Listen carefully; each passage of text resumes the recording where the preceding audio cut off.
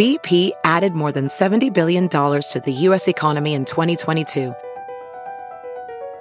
Investments like acquiring America's largest biogas producer, Archaea Energy, and starting up new infrastructure in the Gulf of Mexico.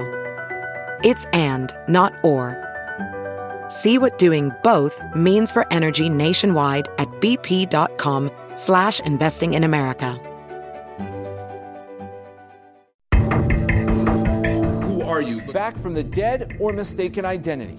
Because most people here believe you're Nicholas Aliverdian. A man in Scotland arrested on accusations that he is a wanted American, a Rhode Islander who authorities believe faked his death 2 years earlier.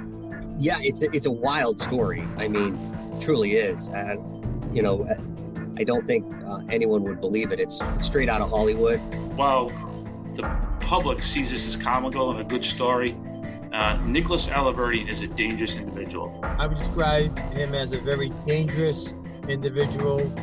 And what I mean by that, a sexual predator. In Rhode Island, he was known as Nicholas Aliverdian, a crusader for child welfare reform who claimed he'd been abused in the system.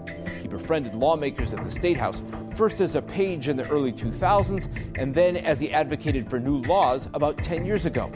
Then in the months before COVID, he surfaced, reaching out to reporters and past friends. He called me and he said, "Hey, I'm dying of lymphoma." He's like, I'm dying. Hey, really acting it up. I said, "Nick, you're a liar." I said, "I know you. You're not dying. You're acting like you're dying because the authorities are looking for you." Wanted for fraud in Ohio, a potential connection to a rape case in Utah, and links to a string of sexual assaults in multiple states. Though most people didn't know it at the time that Aliverdian then supposedly died in early 2020.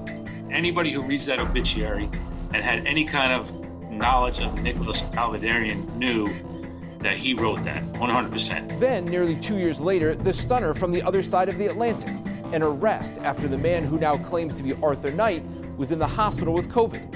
Investigators say it's really Aliverdian. In the NBC 10 True Crime International Mystery podcast, we'll talk to those who knew Aliverdian.